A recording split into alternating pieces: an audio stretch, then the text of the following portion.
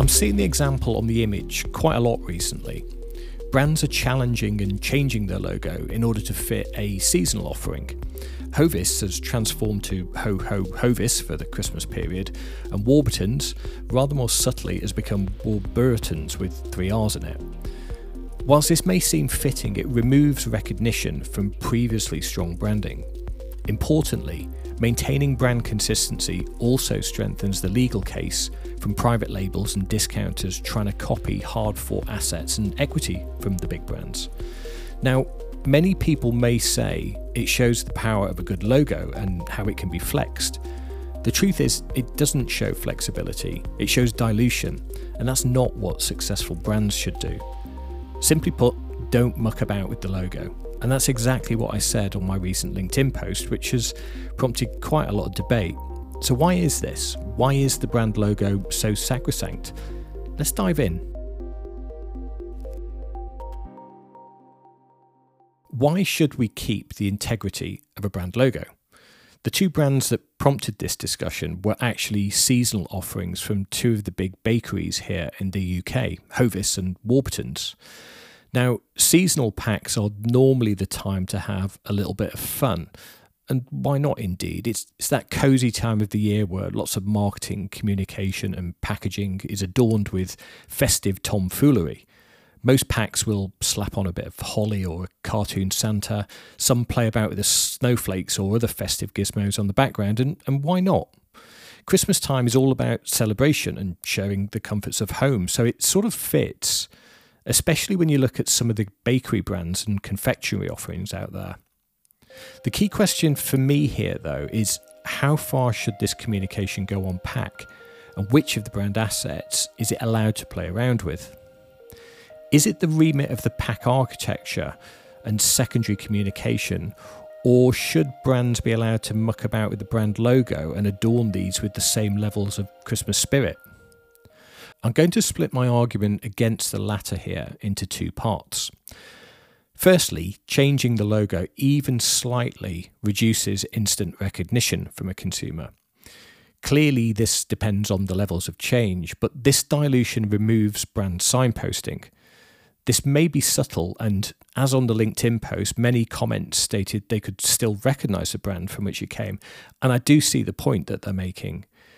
But if you spent a small fortune on creating ownable assets and equity for your brand that help convey your brand proposition, why would you change and undermine these with something that is completely opposed to your brand?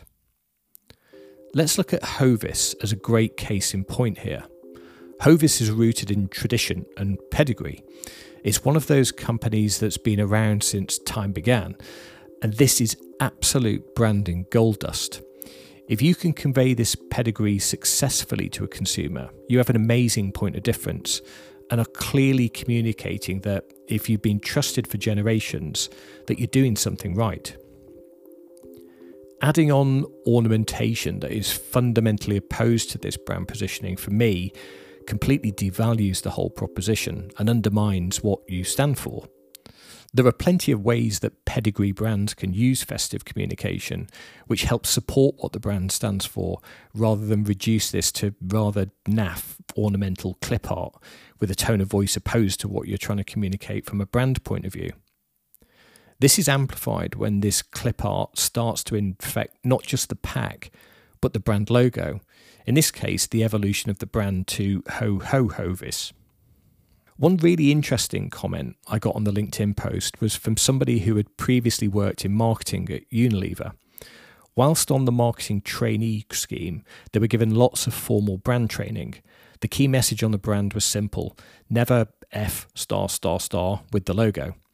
I don't think I could have said that better myself. Now, I'm clearly not saying let's ban Christmas from packaging. What I'm saying is let's do it in a way that's more fitting with what the brand stands for. The role of the design agency is to ensure that any creative fits with what the brand stands for, rather than plonking on clip art and creating a pastiche value brand offering.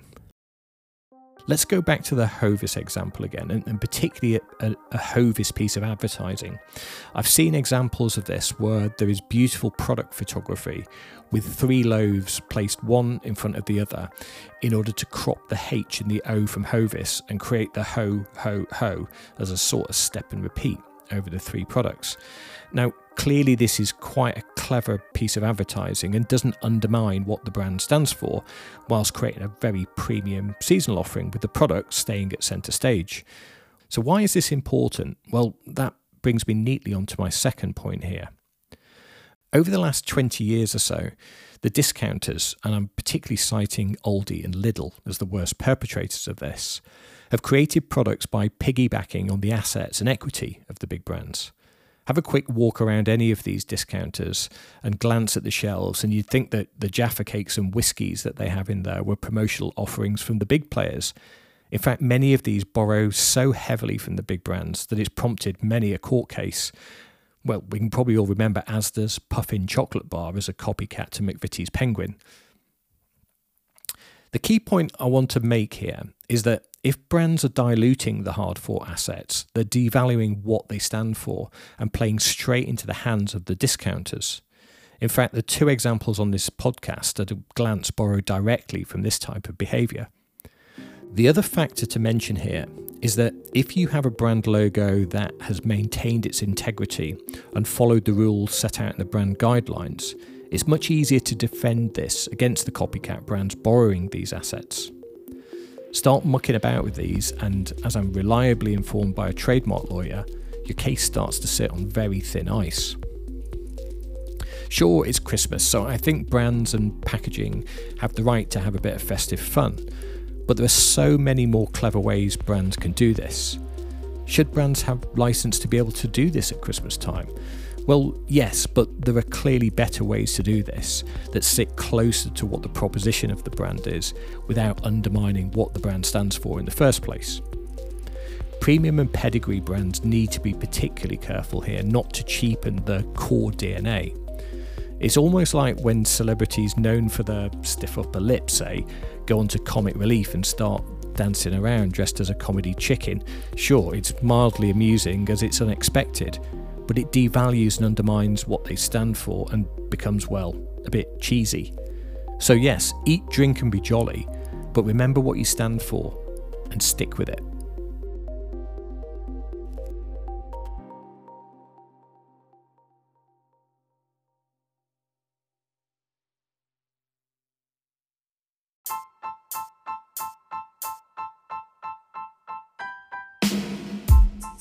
Well, that's it.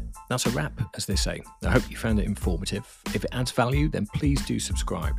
I'm Al, owner and creative director of Slice Design. You can follow me on my LinkedIn page, which is linkedin.com/in/Alan Gilberty, or you can follow us on our company website, which is slicedesign.co.uk. So until next time, have a fantastic week and keep well.